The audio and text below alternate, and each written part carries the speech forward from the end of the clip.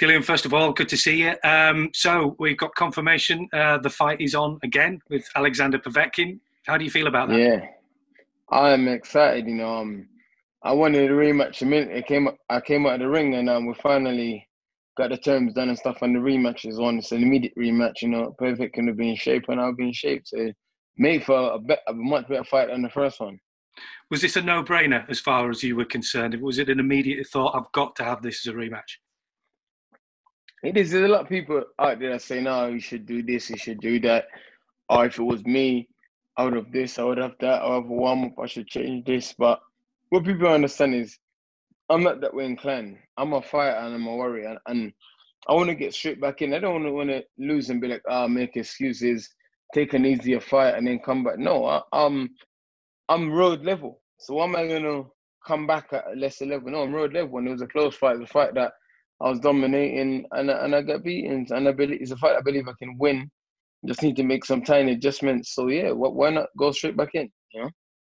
How much have you watched the fight back and thought about how you performed in that fight and particularly about that particular punch that obviously caught you?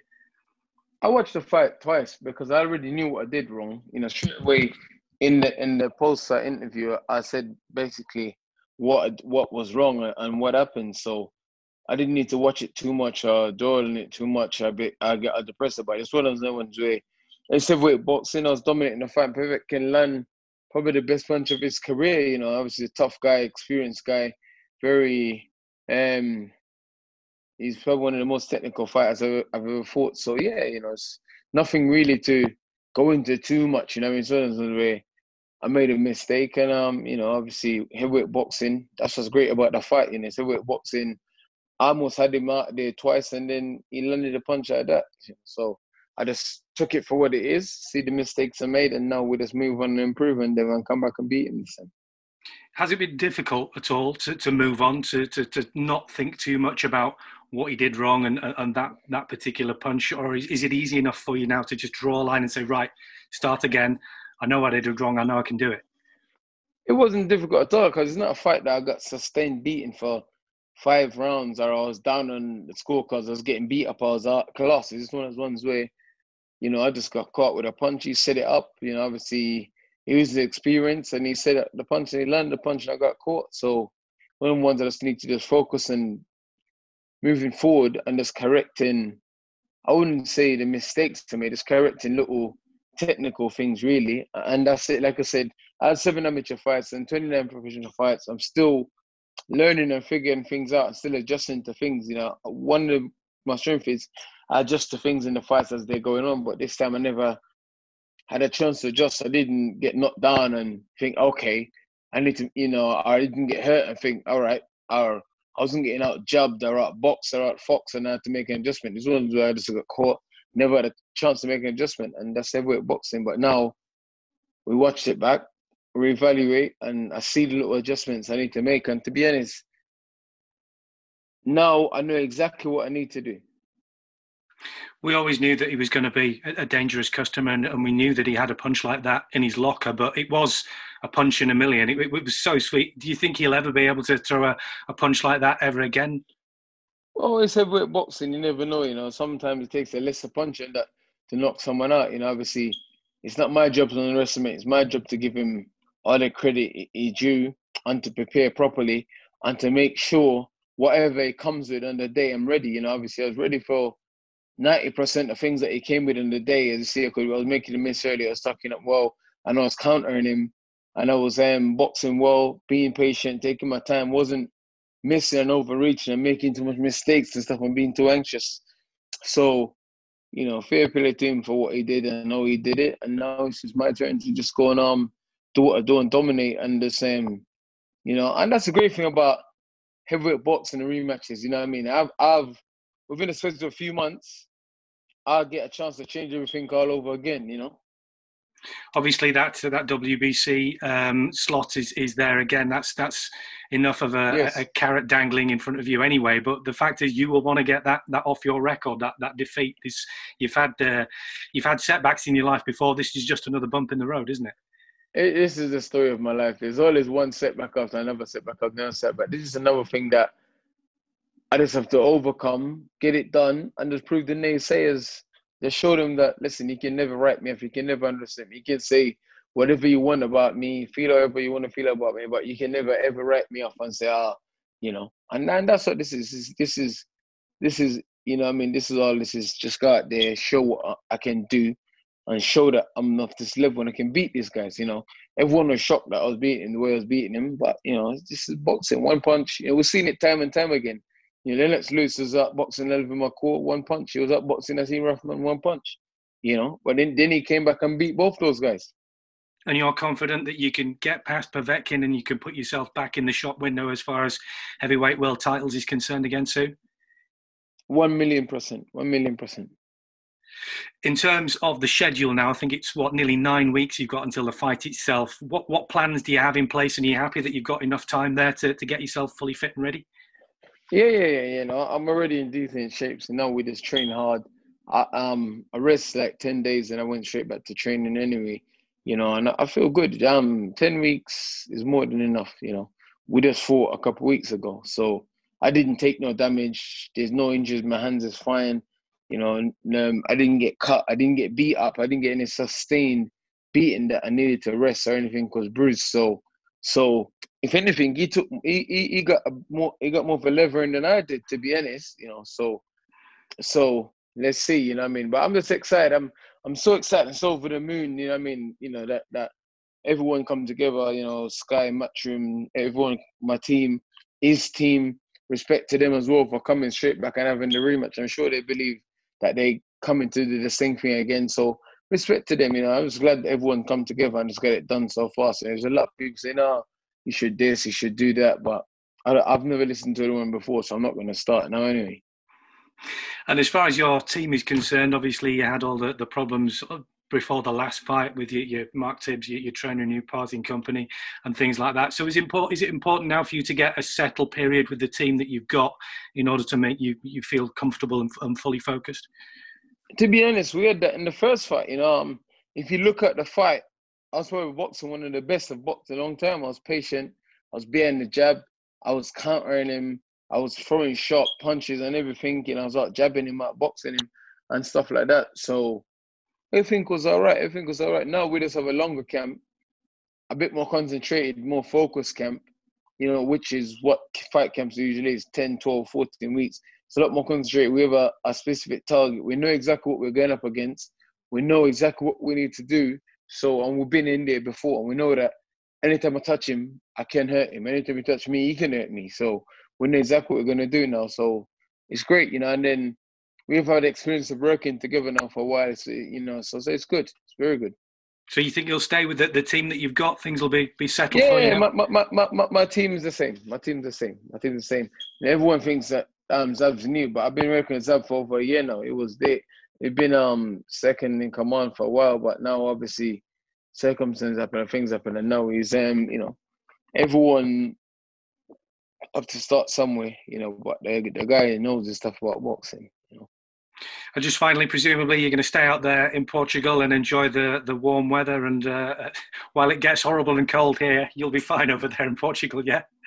Well, it was a great camp for me, and I trained well. You know, I ain't got no excuses to nothing. So why am I going to change it? You know, I'm not, you know, a lot of people when they lose, they make excuses. I lost because it was too hot. I lost because of this. No, I had a great camp. I just got clocked, and that's it. So for me now, you know, not only small adjustments I need to make. I don't need to change the coach. A lot of people saying change your coach, go train with him, change this, change that. No, I don't need to do that. I need to just make tiny adjustments, and that's what it is at this level. Is make tiny adjustments, and that's it really. You know, obviously, credit due to Povetkin, great fight, Olympic gold medalist, world champion, 40-something fight, only 2 defeat. You know, and tough man and strong man, because some of those knockdowns I gave him would have put a lot of guys to sleep. You know, and he came back and done his thing. So credit due to him, and credit due to him for taking the immediate rematch as well. Struggling with debt, bills, loans, credit cards.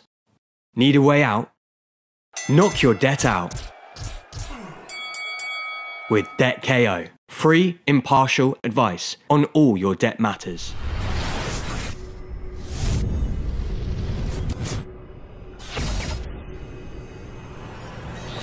So here we have Sugar Hill after training today, training in 30 degrees in the gym. How's it all going, Shug? The gym is going good. It's not as hot, 30 degrees, but the crunk was probably about 40 degrees. I'll give you that because the crunk was real hot. But you did have a space storage heater. We've only got heat and blow, aircon and heat in one setting, so yeah.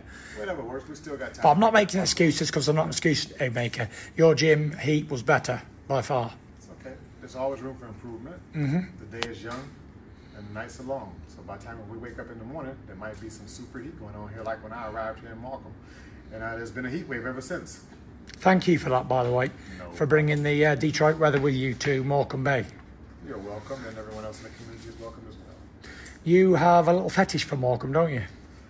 Morecambe's a very nice place. It's quiet, it's comfortable, and everyone should visit. Struggling with debt? Bills, loans, credit cards? Need a way out? Knock your debt out with Debt KO. Free, impartial advice on all your debt matters.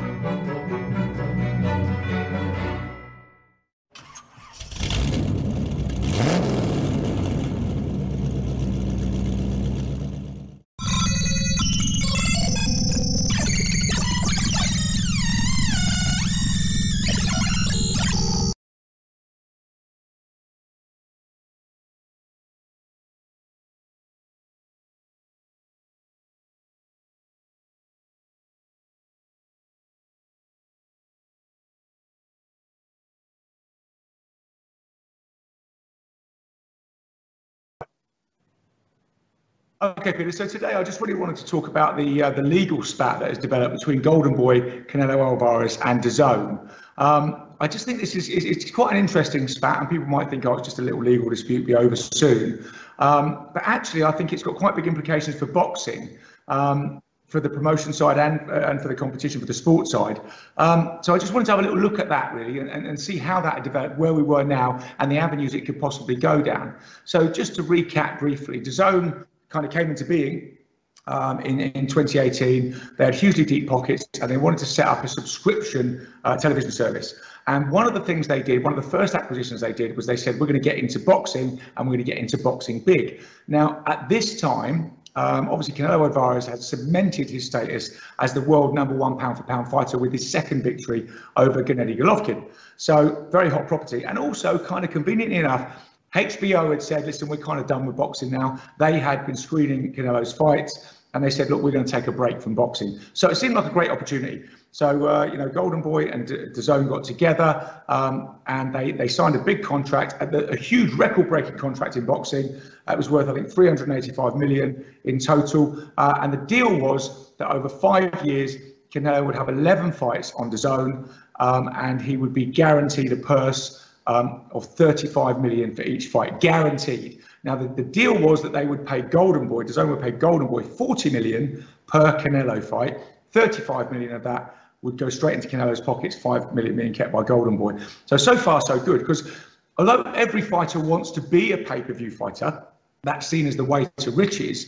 You know, you don't actually know what you're going to get until all the receipts come in. And, you know, to get 35 million as a guarantee per fight is just fantastic. I mean, to put that into context, if you were going to try and make $40 million from a pay-per-view fight, let's say you sell the pay-per-view at $80 per buy, then you have to sell 1 million, you have to get 1 million buys for the promoter to get that sort of money, because the money is normally split 50-50 between the promoter and the broadcaster. And to put that into context, Canelo's first fight with Golovkin did 1.3 million buys. His second fight did 1.1 million buys. So these are big numbers. These are stellar numbers. But you know, Canelo had that all guaranteed, so everything seemed fine going into this deal. You know, DAZN seemed like they were a coming power in boxing. As I say, they had very deep pockets. They signed this big deal, and boom, let's go. So Canelo's first fight on that deal was against Rocky Fielding. So that wasn't actually on the 35 million deal. I think he was guaranteed 15 million for that. He got paid for that by Golden Boy. That's fine. It was broadcast on DAZN. Then his next fight went straight into that, and he fought Daniel Jacobs, a leading contender at 160 pounds. Good fight, and obviously won that. Got his guaranteed purse, no problems. And then moving on from that, in November 2019, he fought Kovalev up at light heavy, and again that was a guaranteed 35 million, screened by DAZN. So. But there were rumours that things weren't going so well then, really. That was last year, because DAZN had kind of said, we want him to fight Golovkin for the third fight. And they were thinking that third fight, that trilogy fight, is going to be massive. We'd like him to do it, on the 5th of May 2020. And that's going to be a big draw for us. And that's going to really expand our subscription base. For some reason, Canelo didn't seem too keen on that fight. I could understand as a fighter who's saying, look, I've beaten the guy twice. Why do I have to beat him a third time? And this is where the dispute starts to fall down. So there were rumours that people weren't happy, things weren't going so well in the camp. And where it breaks down, it's all come out in the legal papers that Canelo has filed. So what Canelo has basically said is that he was given a contract by Golden Boy, which said you're guaranteed 35 million per fight. Golden Boy and Canelo will decide on the opponent, with Canelo having the final say on the opponent. The contract that Golden Boy gave to DAZN said you will have the final say on the opponent. And if you remember this playing out, Peter, in September, we were saying, who's Canelo going to fight? And then some guy would pop up and it'd be rumours of this. Some guy would pop up, be rumours of that. And then things almost seemed to get to the point where Canelo was saying, this is the guy I'm going to fight. And then all of a sudden it was blown out of the water and it disappeared. And no September fight ever appeared. And that's why. Because Canelo was picking the opponents, and then DAZN was saying, no, you're not fighting that guy. It's not good enough for us. DAZN also said, listen, things have changed in the boxing world with the with the big COVID outbreak. We haven't got a live gate. And again, to put that into context for you, the gates against Golovkin were 24 million each. So that's a big chunk of change, and that really helps to pay for that fighter's purse. So going forward, DAZN said, look, we're going to have to cut the money. And at this point, Canelo said, hold on, we've got a contract. We've got a cast iron contract. In my contract, it says you will pay Golden Boy 40 million, 35 million, that comes to me. And, it doesn't matter about the pay-per-view rights. It doesn't matter about anything else. I've got a guarantee from you. I've got a contract from you. So DAZN seems to have got out of this and said, no, we're not doing that. We're not going to pay you that money. And Canelo has said, right, well, let's go legal then. So he's unhappy about those two things. So he's issued writs against Golden Boy and against DAZN for breach of contract, in both cases, or against Golden Boy for saying you kept some of the contract from us, and against DAZN for breach of contract. Now, anybody keeping up to date with this will know, 2 days ago, Canelo's law sort of got thrown out, but it was only thrown out on a bit of a technicality, but where he'd stated DAZN and Golden Boy were citizens of as corporate entities. So it's a little bit, it's a little bit nitpicking, really. It's not a great start from his legal team, but still, he's got 7 days to file, everything correctly. So that is ongoing. So that's where we're at. And what implications does this have for boxing? How does it kind of break down, and what does it mean? Well, one of the first things is, I don't think this is going to be a short spat. Another thing Canelo is saying is he wants to be a free agent. So he's suing DAZN and Golden Boy for 280 million, and he's also for breach of contract. And he's also saying he wants out of the contract. Now, obviously, DAZN and Golden Boy are going to contest this. Potentially, that means for boxing, you've got the #1 pay-per-view star and the pound-for-pound #1 in the world not being able to fight. So he is sidelined. So that is obviously a bit of a disaster for boxing, really. He's in his prime. So how's that going to affect his career? And how long is that going to last for? The other thing is he could, he obviously potentially, he could get out of this contract, could go the other way. He could be on the sidelines for years. He could get out of this contract and he could then become a free agent, which makes him a very attractive proposition for anybody to set up fights for him. So, he may be thinking, look, I'm going to sue him for 280 million. I'll take the 280 million. I don't know what's going through his head. But that's certainly a big retirement package, which if he hasn't got one already.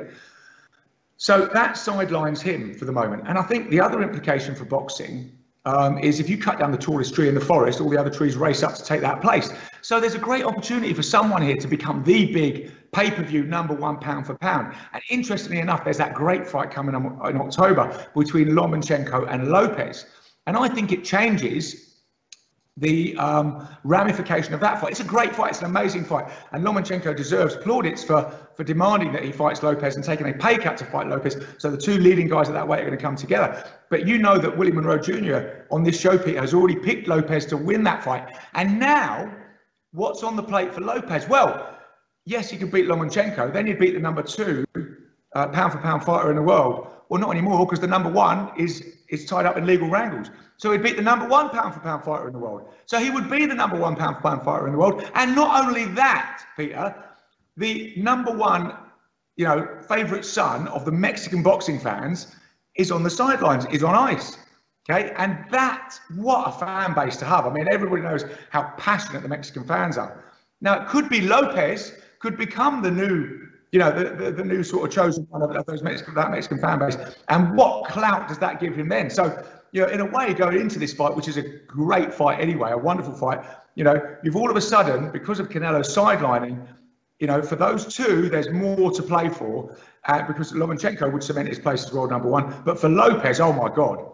You could become not only the world number 1 pound for pound, but the darling of the Mexican fight fans. And with Canelo sidelined, you're the one they all want to watch, and that would give you so much clout. So that's very interesting. And obviously, there's other fighters out there. Gervonta Davis will be pushed to the fore by Mayweather promotions, and lots of other fighters will want to take that crown of the number 1 pound for pound biggest draw that Canelo is kind of vacating by going into this legal limbo. I think for boxing as well, it's interesting because DAZN seem to have done something that the last thing a big corporate entity wants to do. They're going to be seen to be not carrying through on their promises. They have great excuses with the coronavirus pandemic and everything else. But this spat has become very public. Now, if we look back in boxing history, obviously Showtime and Floyd Mayweather, they had some arguments over their massive previous biggest deal ever, 6-fight deal with Mayweather. And, maybe Showtime weren't happy with Andrew Berto. Maybe they weren't happy with Robert Guerrero, even though, they did obviously get Canelo and they did get Pacquiao in the end. But those arguments, although there were rumours, were very much behind closed doors. The relationship stayed firm. And obviously when Mayweather came back to fight McGregor, he went to Showtime, as his partner of choice.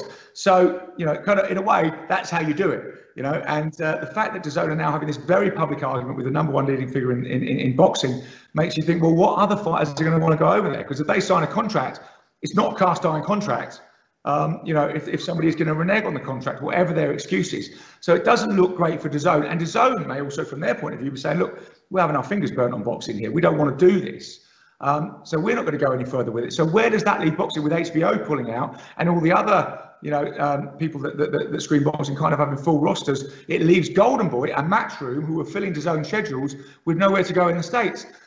So what happens then? Well, the easy option to me, the obvious option to me, would be a bit like we're doing here, is set up your own streaming service. Stream your own fights, stream your own shows.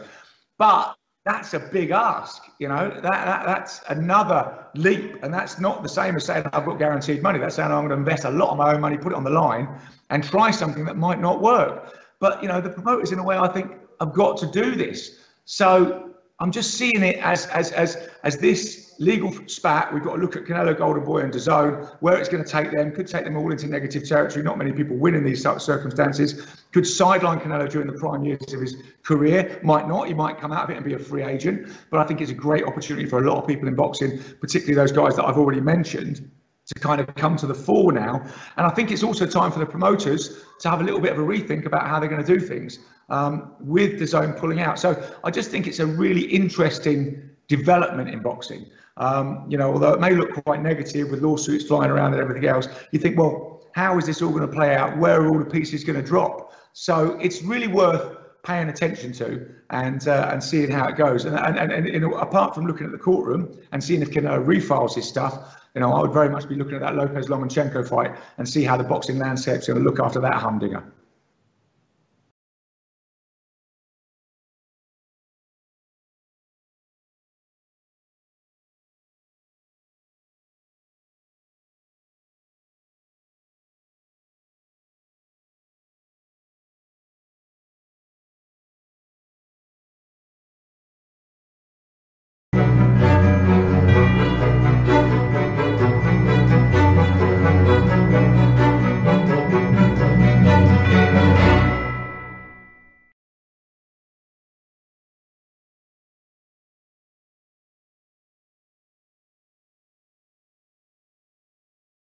Struggling with debt, bills, loans, credit cards? Need a way out? Knock your debt out with Debt KO Free, impartial advice on all your debt matters.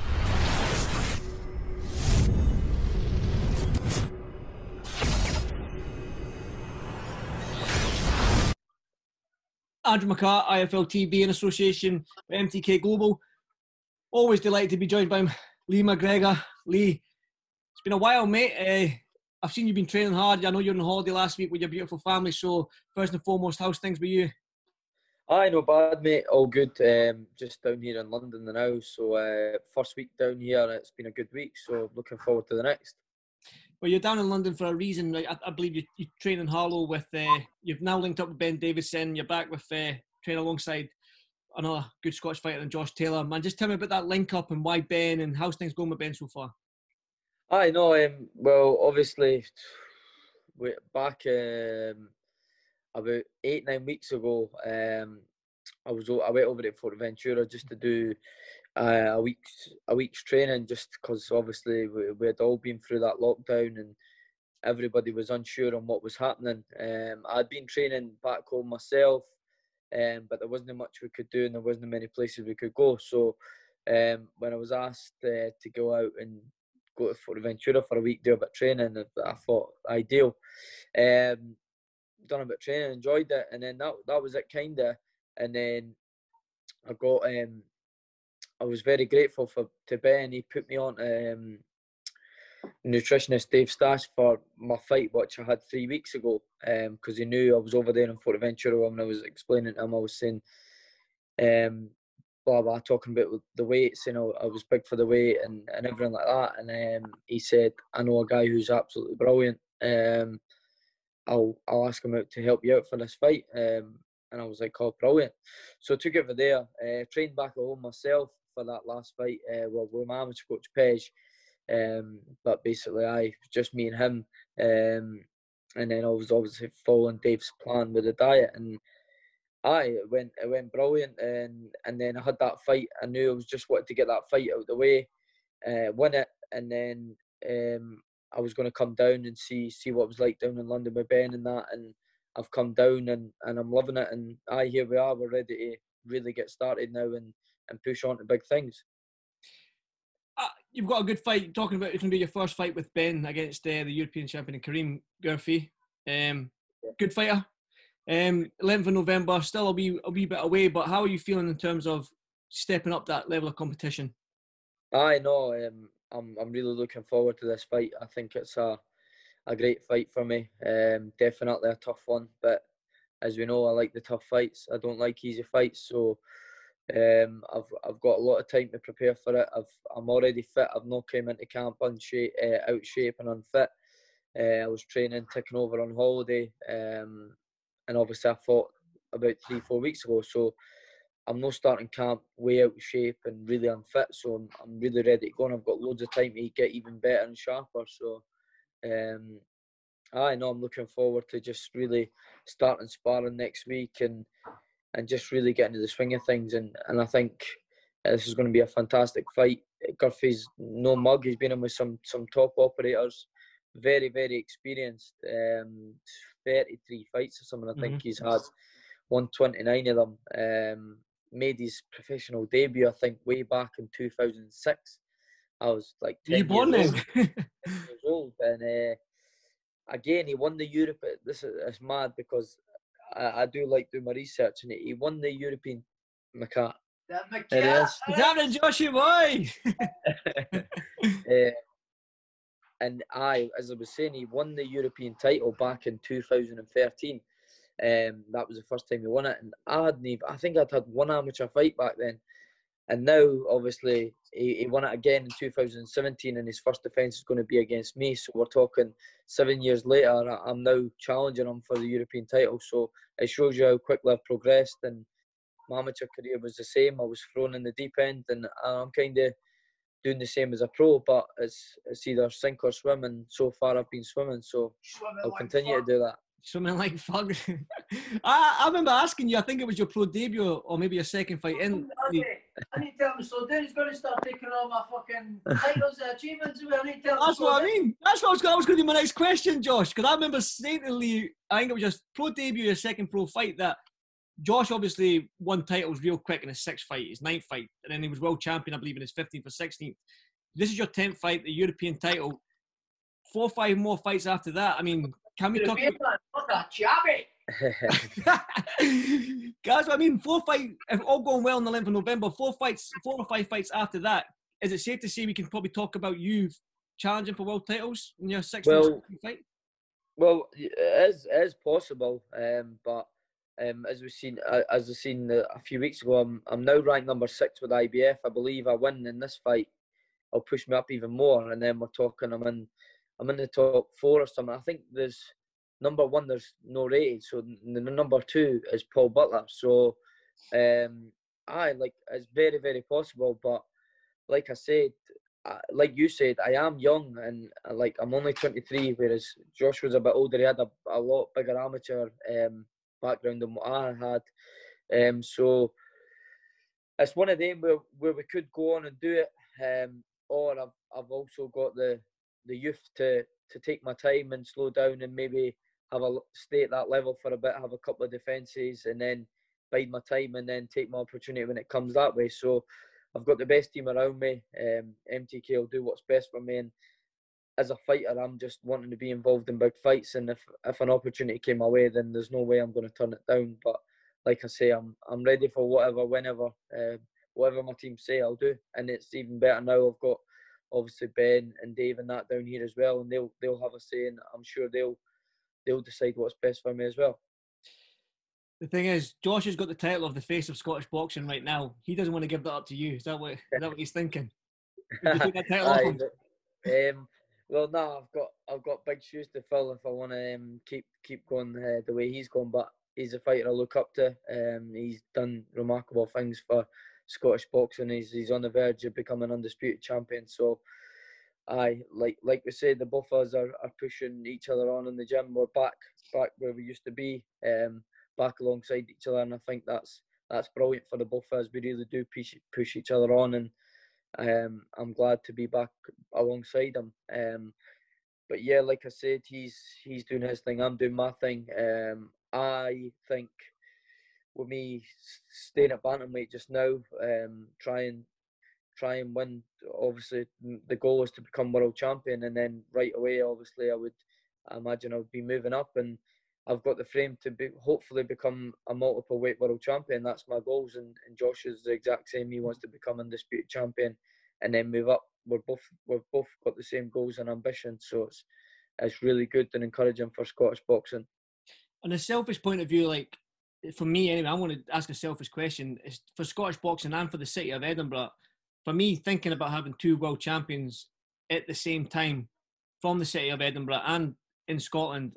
For me, same stable as well. Same stable. It's just it's a dream for you two. I know that, but for me, thinking like it's never happened before in terms of one city, especially Edinburgh, Scottish city, having multiple world champions at the same time.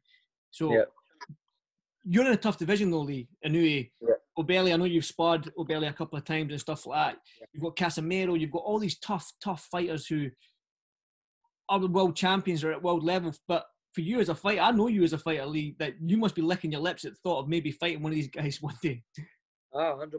We're talking about it in the gym the other day, even just like the talk of sparring. Like, I went over and sparred Bali in preparations for my last fight. I'd had 7 fights as a pro, and I was out there for 2 weeks sparring the world champion.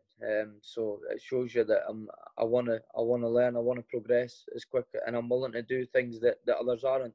For example, right now I'm down here in London, away from my family, away from my daughter. No many fighters want to do that. It's tough, it's hard, but if you want it bad, then you'll do it, and that's why I'm doing it. So yeah, like you said, these fighters. I want to test myself. I was saying it the other day. I says this might sound crazy, me saying this, but like I want to get in the ring with these guys and see how far away, even if it's just sparring just now, and see how far away I am from them. I feel like I surprised myself when I was over sparring with Bali. Fantastic fighter, unbelievable champion, but I done more than hold my own, and I done really well. And it's the proofs in the pudding when they were contacting me back at the start of the year there to get out again and help them prepare for the Daenerys fight. So they wouldn't be asking me to go out again if I never gave them good work. So it's encouraging for me, and I want to keep doing that. I want to keep learning and being with the best, and that's how you get better, training alongside the best, like I am doing with Josh, and sparring the best as well, and eventually fighting the best.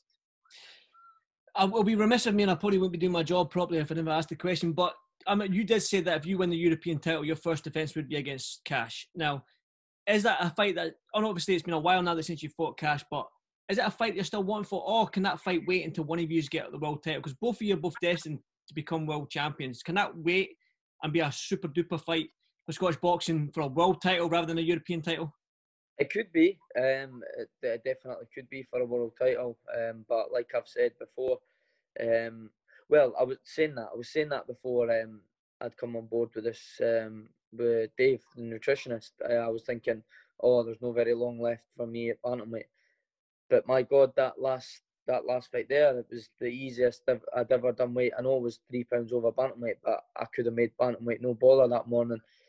So I was saying, well, let's get it done as soon as possible. Back before I'd obviously, like I said, got and started working with Dave, because I was thinking my time at bantamweight is very, very limited now. I've not got long left, so I was wanting to try and push it and get it as soon as possible. But now I feel like doing everything properly.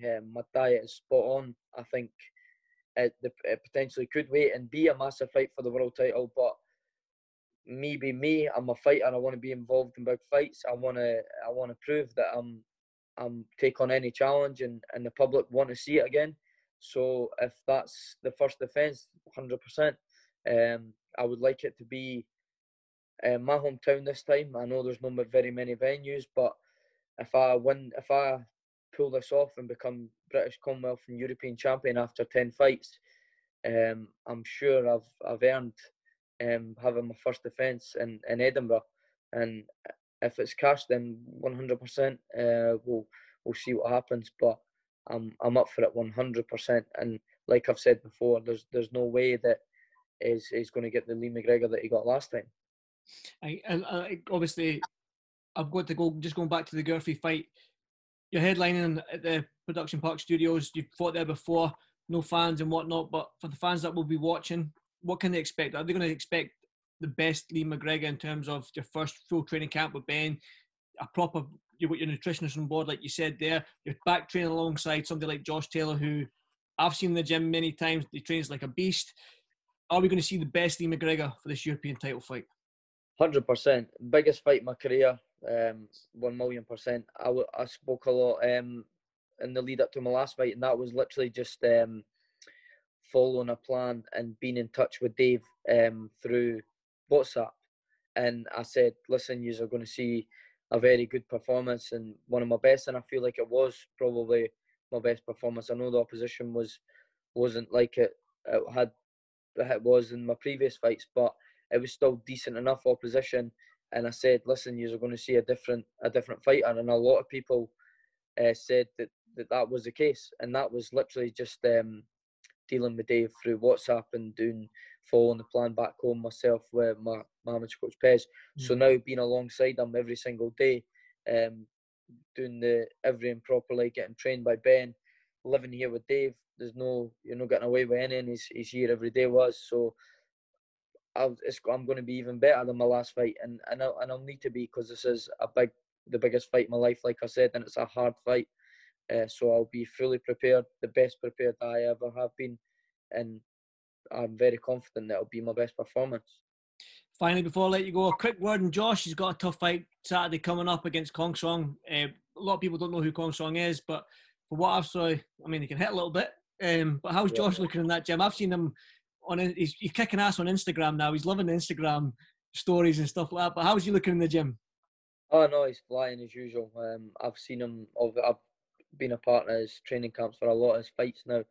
A week out from a fight, this is the best I've ever seen him. He's still eating very, very well. He's full of energy, his usual self. Great spirits. I think people are going to see a brilliant performance from him. as I said, I've just sort of come down this week, the last sort of week of sparring and that, and he's flying, and that's him basically. Normally the boxers, last sort of spars, they're it's getting to the hard stage, they're cutting the weight, but he's still absolutely flying. So expect a big performance. I'm definitely looking forward to it. Unfortunately, I'm not going to be able to make that fight. I think this, because obviously going down to London, I don't think it'll make any sense for me travelling all the way down there at this moment in time. But I'll definitely be watching it, and hopefully I can get to your fight next time, your European title fight. But yeah, I'll let you get on and enjoy the rest of your Sunday. I know you're going to go and play some pool or snooker or whatever it is. But enjoy the rest of your Sunday, champ, and I'll speak to you soon. Nice one, Andy. Cheers, mate. Speak Thanks, to you buddy. soon, all right? Cheers. Thanks. Struggling with debt? Bills, loans, credit cards? Need a way out? Knock your debt out with Debt KO. Free, impartial advice on all your debt matters.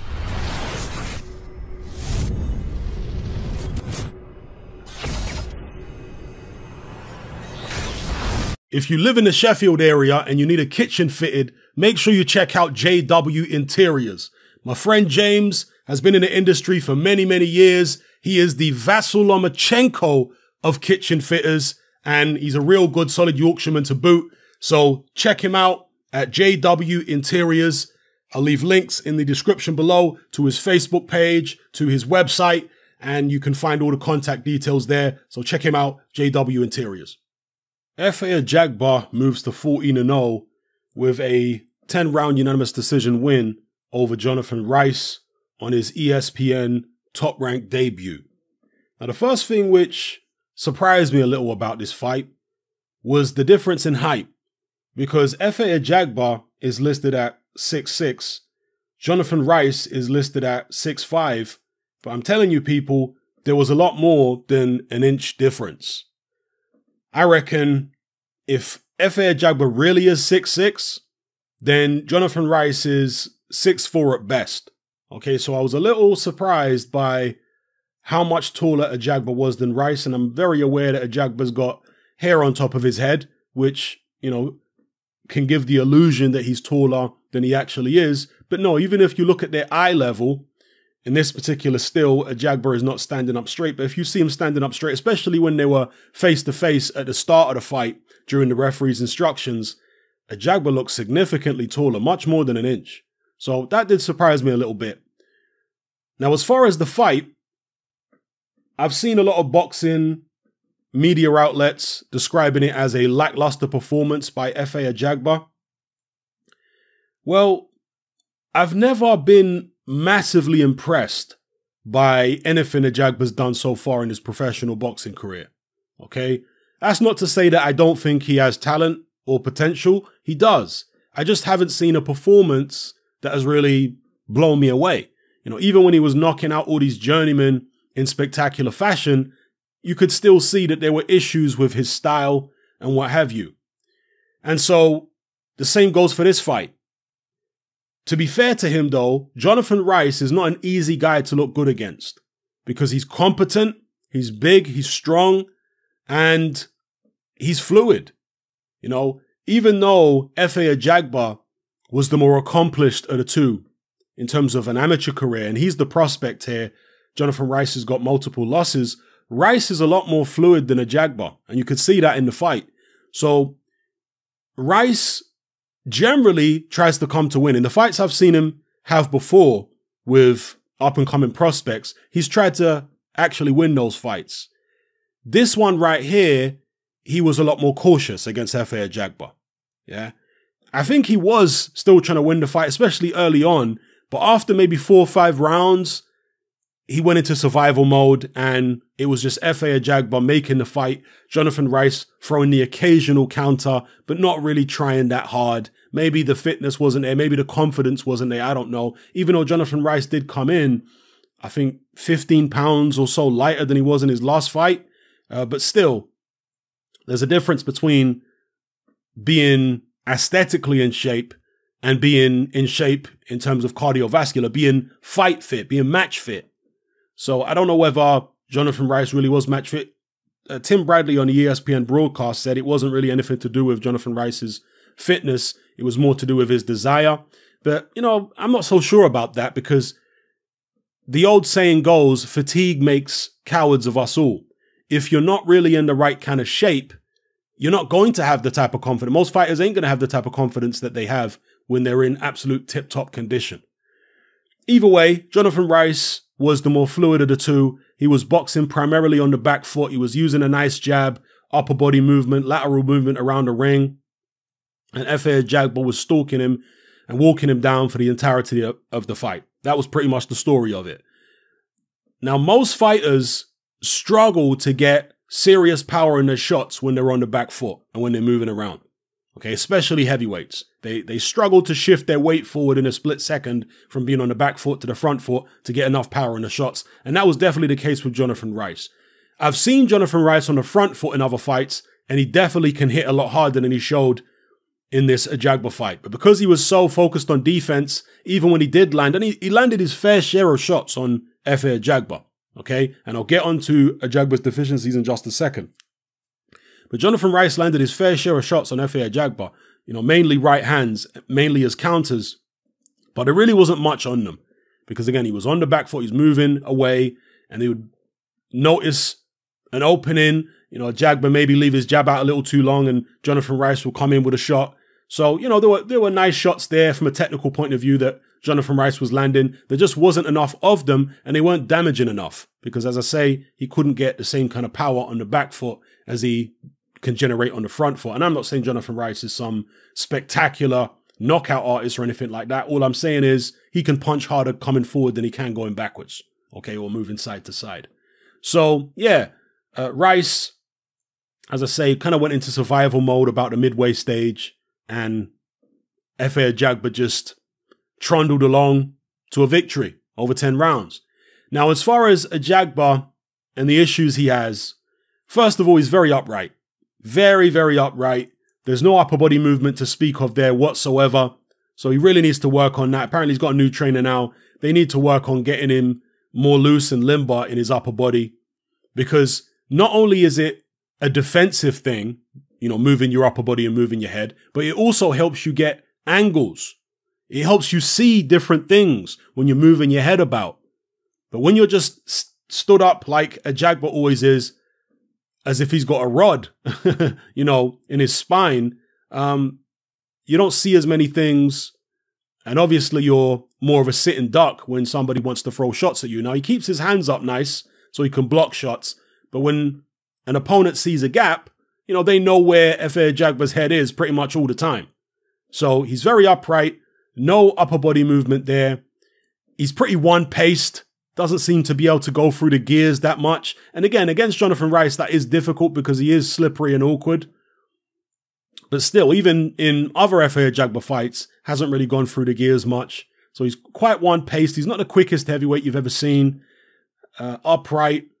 And maybe lacks a bit of imagination. Again, that also ties into the lack of head movement. Because, you know, fighters who move their head around and change their height. You know, sometimes you can mess with your stance, have a wider stance and get a bit lower, move your head from side to side. You just see different things. And these are the things that Efe Ajagba needs to incorporate. Another thing as well, which this is what I was actually searching for in my mind, is Efe Ajagba fights quite square on.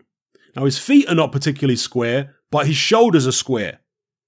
Now, for a guy as tall as he is, he's at least 6'6", maybe taller. And he's got long arms. You know, Efe Ajagba's reach, according to BoxRec, is 85 inches. So a guy with that kind of reach, with arms that long, he's sacrificing some of his reach, some of his arm length, by squaring up his shoulders as much as he does. If you stand more side on, you can maximize that reach. So that's another thing I think that they need to work on with Efe Ajagba. I think for some opponents, maybe you won't want to get extra length on your jab. Maybe you'll want to get inside on them, etc., depending on their style and what have you. But against Jonathan Rice, this is a fight where you want to work on those kind of things. Getting more side on, getting more extension on your jab, you know, varying the jab from body to head and all that kind of stuff. Whereas the Ajagba just looked a little pedestrian, a little robotic, again, squared up shoulders. So, yeah, there's plenty to work on there. According to Tim Bradley, who spoke to Efe Ajagba, before this fight. He asked AJAGBA how long he thinks it's going to be before he fights for a world title. And apparently AJAGBA said 2 years. So by that, AJAGBA must be well aware that he has a lot to work on and that he's nowhere near the finished article. And that's obviously a very good thing because he recognizes his current limitations and how long it may take him to address all those issues. Okay. Now, as far as Jonathan, and by the way, I had no issue with the decision. I think Jonathan Rice definitely picked up some rounds in this fight. No doubt about it. In fact, let me look at the judges' scorecards.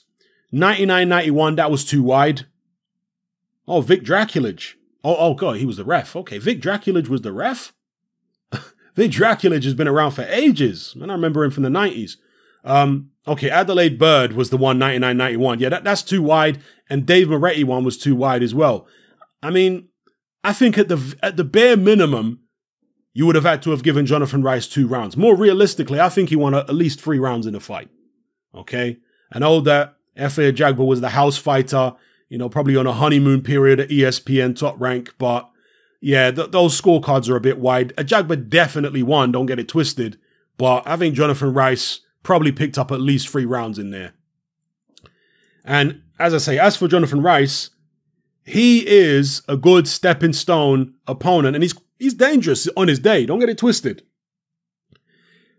Interestingly enough, Jonathan Rice and Efe Ajagba were actually sparring together a few weeks before they fought because they didn't realize they'd be fighting each other.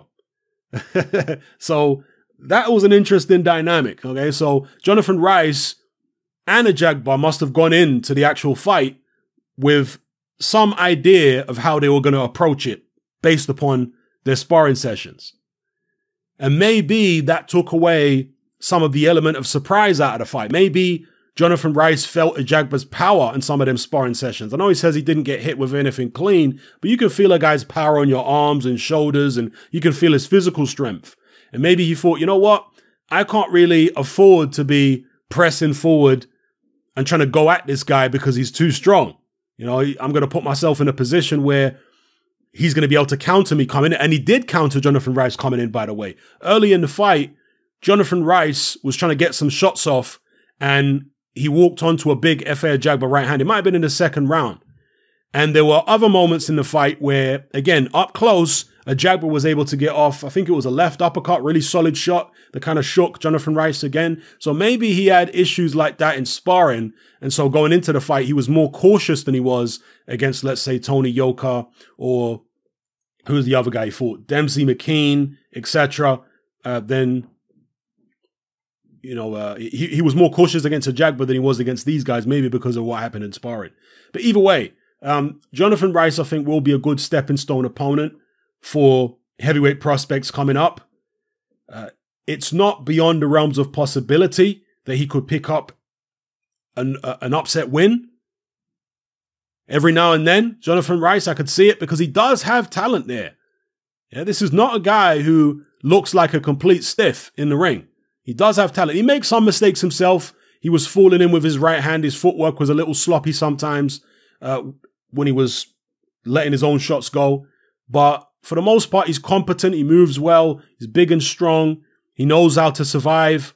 So he's going to be a good stepping stone, but he will probably pull off a few upsets over prospects over the years. You know, we'll see. I mean, if the Daniel Dubois-Joe Joyce fight doesn't happen, and we all hope it does, but if it doesn't, then Jonathan Rice wouldn't be a bad shout for a Daniel Dubois opponent. It'd certainly be a massive step up from the recent opponents that Daniel Dubois has been fighting.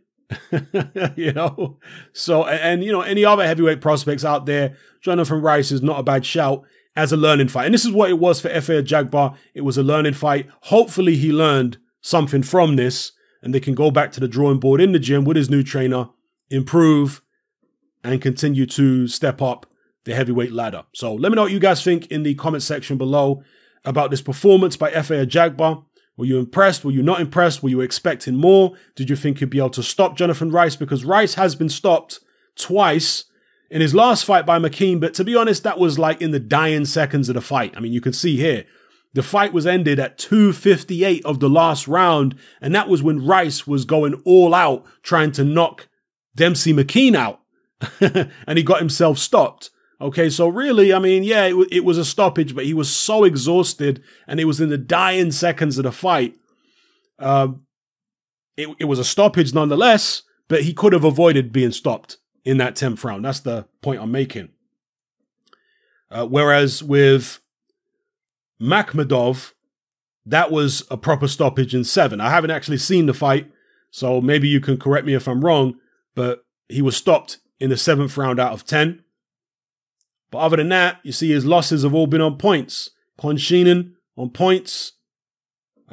Stefan Shaw on points. Tony Yoka, of course, on points. So he's generally a durable guy and an awkward guy. So let's see how his career, maybe as a journeyman, pans out. Maybe as a fringe contender. Let me know what you guys think in the comment section below. And specifically for AJAGBA, if there are any things that he needs to work on, which I have missed in this particular video, then drop those in the comment section below. All right, it's happening. I'm out. Join me on Patreon. I upload a minimum of 2 podcasts every single week, covering a wide variety of controversial topics, as well as live stream Q&A sessions. Take a look on screen right now at some of the podcasts I've produced so far. For just $3 a month, the equivalent of about £2 a month, you get access to all my new podcasts and my entire back catalogue of past podcasts, including my popular Confessions of a Nightclub Bouncer series.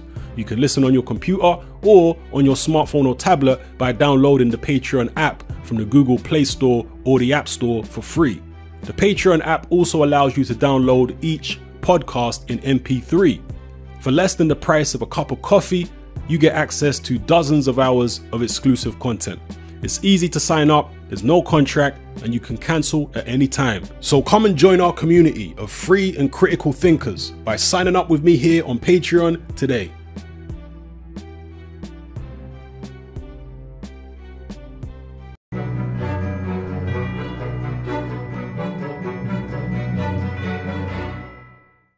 Now, one thing we did see over the summer, and it was a summer where it seemed like anything could happen, so maybe it shouldn't have been a massive surprise, was Frank Warren apparently reaching out across the aisle to his matchroom counterpart, Eddie Hearn, to make a series of co-promotional fights, or at least to sit down and discuss this.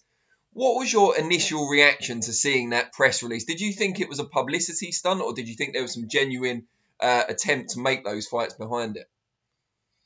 I knew it was going to, well, I thought it was going to happen actually, Danny, because, you know, obviously Frank's worked at Sky for many years. He's a brilliant promoter. He's got a great stable, but, there's sides a little bit, Matchroom and Sky, Queensbury, Frank and BT. And, it's been a little bit like that. And obviously you get around the boxing writers table and everyone's friends for a night, and then you get back to sort of business the next day. But look, I said to Eddie 2 or 3 years ago when BT got involved, embrace the competition. Let's see what they've got. And it's great. And look, I went over to the Fury Wilder show in Vegas, and I watched nearly every one of Frank's shows. And, we're boxing fans, and it's great that there's so much opportunity out there for fighters and for fans to have, such a lot of fights on.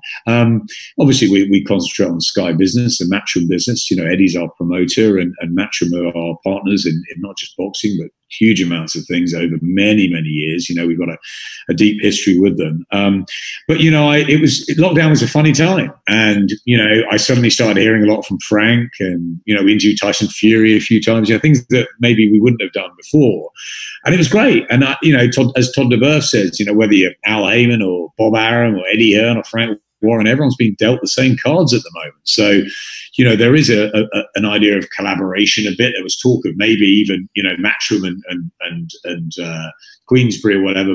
So Robert Smith was talking this way, that can we keep them to the same sort of areas, and, so that we're not all traveling around the country. There's a lot of those sort of conversations that went on for the sort of health and safety as well, and the security. So I think a lot of people did talk in that time. So Frank said to me, come on, you've got to tell, your man, Eddie, you've got to tell him. I'm like, Frank, come on, he said, tell your man that we want to get the best fights made, us against you. So it did come a little bit out of the blue, because, I had a nice email from George Warren sort of saying that this was going to happen. I wrote back and said, look, Eddie and Frank, let's Eddie and Frank go and have a bit of lunch, and then maybe we can have a chat off the back of it. And I'd love to see Boazzi and Yard. I'd love to see, Daniel Dubois against some of the matchroom fighters. Of course, there's some great fights to be made. Realistically, do I think they will? I don't know. I mean, it's like I had lunch with Eddie last week. We put the worlds to right. We plotted the sort of next 6 months, and I said to him, "Well, when are you and Frank having lunch? And am I coming? Am I coming for the dessert? What's happening?" And he said, "No, we will. We'll get together and we'll have a lunch. We'll have a bite to eat, and we'll see what can be made." And Eddie will have his issues with some of those matches, and Frank will have his, and we'll see. And is there any likelihood that they'll? I don't know. We all know that if AJ gets through Pulev and Fury gets through Wilder, and then suddenly, the Fury-Joshua fight becomes more realistic. Obviously, everyone sort of said it's been done, and we know both fighters want it, and they're frustrated and they want it to happen. But it's still a long way off, and 2021 might bring us more things. But maybe that is the sort of the fight where, Frank and Eddie really will be connected, and maybe that will lead to, many of these fights going on the card or spin-offs from that. But look, I'm all for. It's difficult because, with my Sky hat on, obviously we want the best for our business. And, for our business, Matchroom are the best, and we love working with them. We've got a great relationship. But at the same time, we want the best fights. And some of the best fights can be made only with promoters working together. And, I did an interview actually with Boxing Monthly many, many years ago when I was given the job of the executive producer job of boxing. And suddenly, and I remember doing the interview with Glenn Evans, and I was saying, the one thing I want all the promoters to come around the table and let's get these best fights on. And I remember, I think most of them saying at the time, "What are you talking? Utter rubbish. It will never happen." So look, it's sometimes you've got to be collaborative, and we're all in the same business. We're rivals. We all respect each other, but we want to do the best for obviously our business, and that's what we do. So I'm open to it. I'm always open to talking to Frank. He's charming. He's entertaining. He's a brilliant promoter. He's got a great stable. I love a lot of his fighters. It's great. And look, would we like to see a lot of these matches being made? Of course we would, but will it happen in reality? That's up to Eddie and Frank to sit down. So I think the first thing that happens is, now we've sort of got our schedule sort of out of the way, I think Eddie and Frank should meet up for, what are they going to have? Sushi? They're going to have a nice Italian? I don't know. It's be amazing to be a fly on the wall, wouldn't it? And maybe George and I and others will sort of, come in and be waiting outside. At intervals, yeah. Listen, I was there. I was just 10 yards away when they spoke for the first time. I mean, I think there was one moment when Eddie and I had a meeting or something, and he walked out and he walked past Frank, and I think a few years back, and there was nothing there. I think there was that. And then there was a phone call. I think Frank said, check your phone, Eddie, or something. Or there was an Eddie check, and there was a message, and it was from Frank, and so he called him back.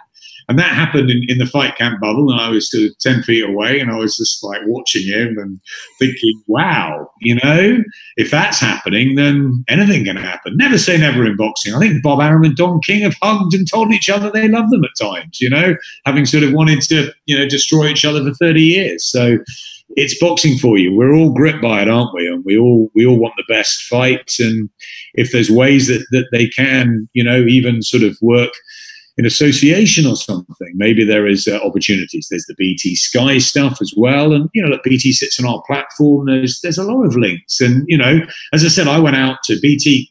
Covered the Fury Wilder second fight, but I was out there, and you do want to be part of it. There's everybody wants to be involved in the big fights, and Frank has got a huge amount of fighters, and so has Eddie, and let's see if the twains do meet. And you mentioned that Tyson Fury reached out to you during lockdown as well. I mean, I have to ask, what did he say? What was his motivation for getting in touch? No, I think it was more we wanted to do an interview with him. I think it was more we sort of said, I mean, look, I've always admired Tyson Fury hugely. He's worked at Sky before.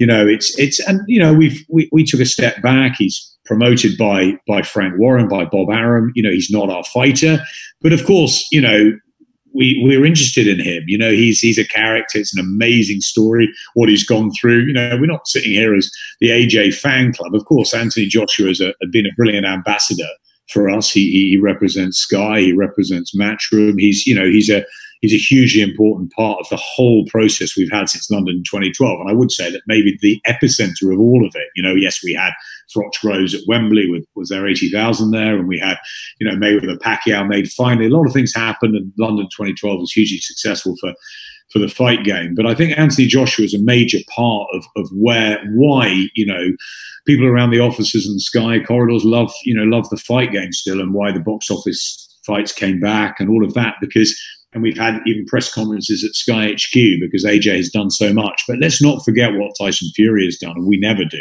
As fight fans, we don't, and certainly you shouldn't in any walk of life. The guy went through so much. I remember seeing him in Monaco. He was 24, 25 stone, and he was begging Eddie. He was saying, I'm going to be the heavyweight champion. I was like, you're never going to get in the ring again. It was like unbelievable what he's come through. I have so much respect for him.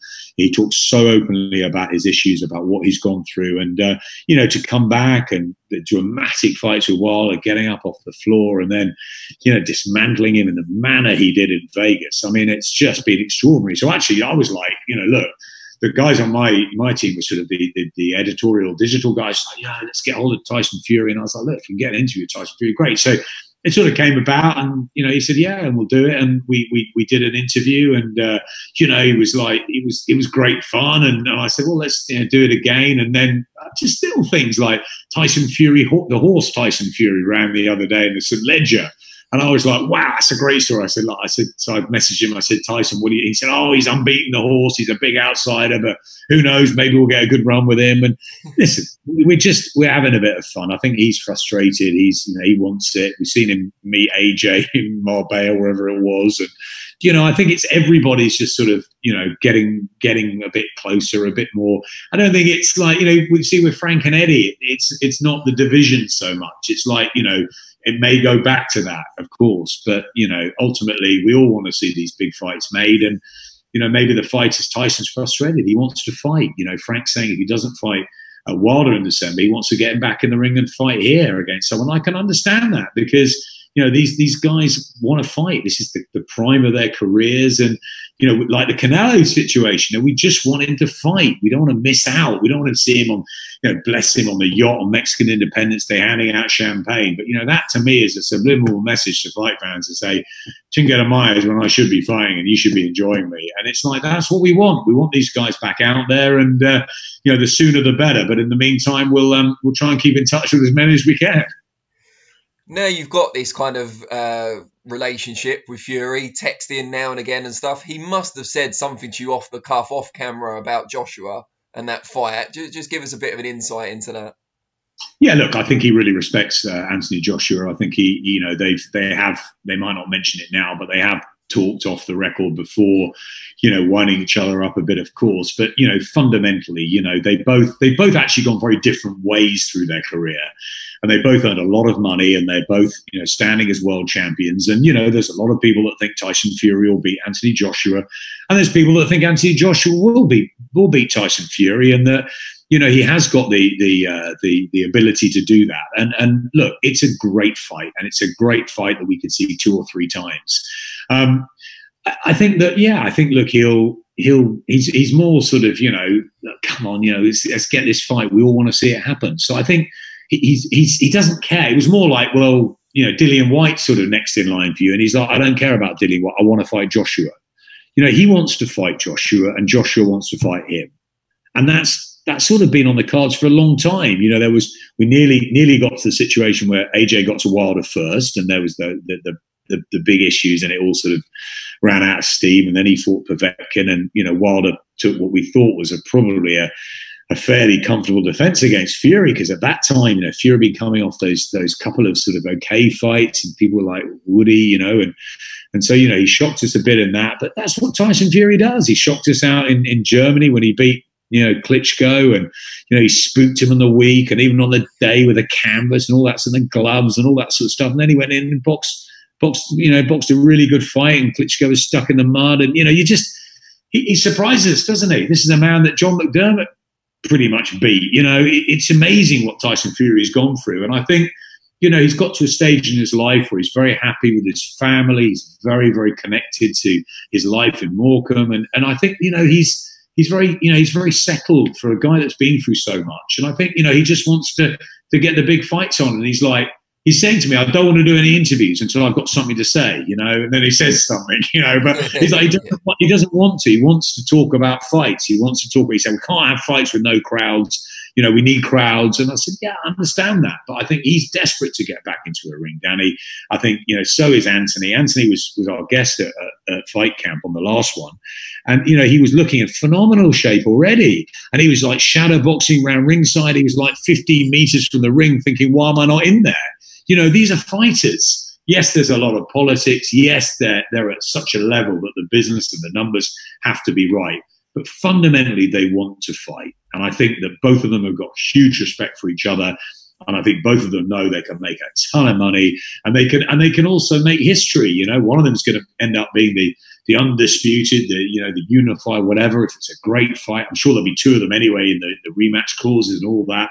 I think that's between Eddie and Bob and Frank. I'm sure that's their business to sort out. As fight fans, as media, we want to see the fights. We want to see the biggest fights. But yeah, Tyson's been entertaining. Of course, he was entertaining in lockdown, wasn't he? Doing his workouts and stuff. He's a character, and Anthony's a different character and a lovely, humble guy and appeals to a great audience too. And both of them bring so much to the table. And, we've got to hope that they perform. And let's not count out Kubrat Pulev and Deontay Wilder in all this, because, Pulev has waited for his opportunity very patiently. Top Rank think he'll do a number on Joshua. He's a tough, hard opponent for Joshua, especially with the time out of the ring as well. That's no gimme. That's a tough fight. And Wilder, you don't know what to think, do you? Fury should go in there and beat him up again or outbox him. Listen, don't forget Deontay Wilder had him almost seeing stars in that first fight at the end of it, how he got up from that. He's got power, unbelievable, freakish power. And believe you me, I've been in the front row at ringside seeing that power, hands on. And he hits like, pound for pound. It reminds me of Tommy Hearns sort of power. And he doesn't look like he's got it, but those levers and the wrist. And I just think that power is freakish. When he knocked out Luis Ortiz, when he knocked out Dominic Breazeale, it was scary being there. It's eerie, okay? Tyson Fury, I thought he was going to try and outbox him. He went in and did what, the Kronk setup told him to do, what Sugar Hill, what Andy Lee said was going to happen. There's a small group that thought that. He implemented that. Now, Deontay Wilder has had plenty of time now out of the ring. Maybe as you go back to the Whyte Povetkin situation, longer to adjust to that, to think, okay, and it wasn't a one-punch knockout. It was a dismantling. He beat him up in there. Whatever you think about the stories of the bicep or the this or the costume or whatever it is, he got beaten up, right? So he's got to go back to the drawing board. But Deontay Wilder is a clever guy. He's got a great team around him, and he's got a lot of power. And I know that is a fight that he believes he can win. So let's not count these guys out. What we've got to hope happens is that both of those fights, whether they're semi-finals, whether they're real massive fights in their own right, maybe a bit of both, they happen before Christmas. And we can see where we are, hopefully have a nice, peaceful, relaxing Christmas, and the state of the world will be in a better place. And 2021 will be a bit clearer for where we are with a heavyweight picture. But there's a lot of things to happen before we get Fury and Joshua in a ring together.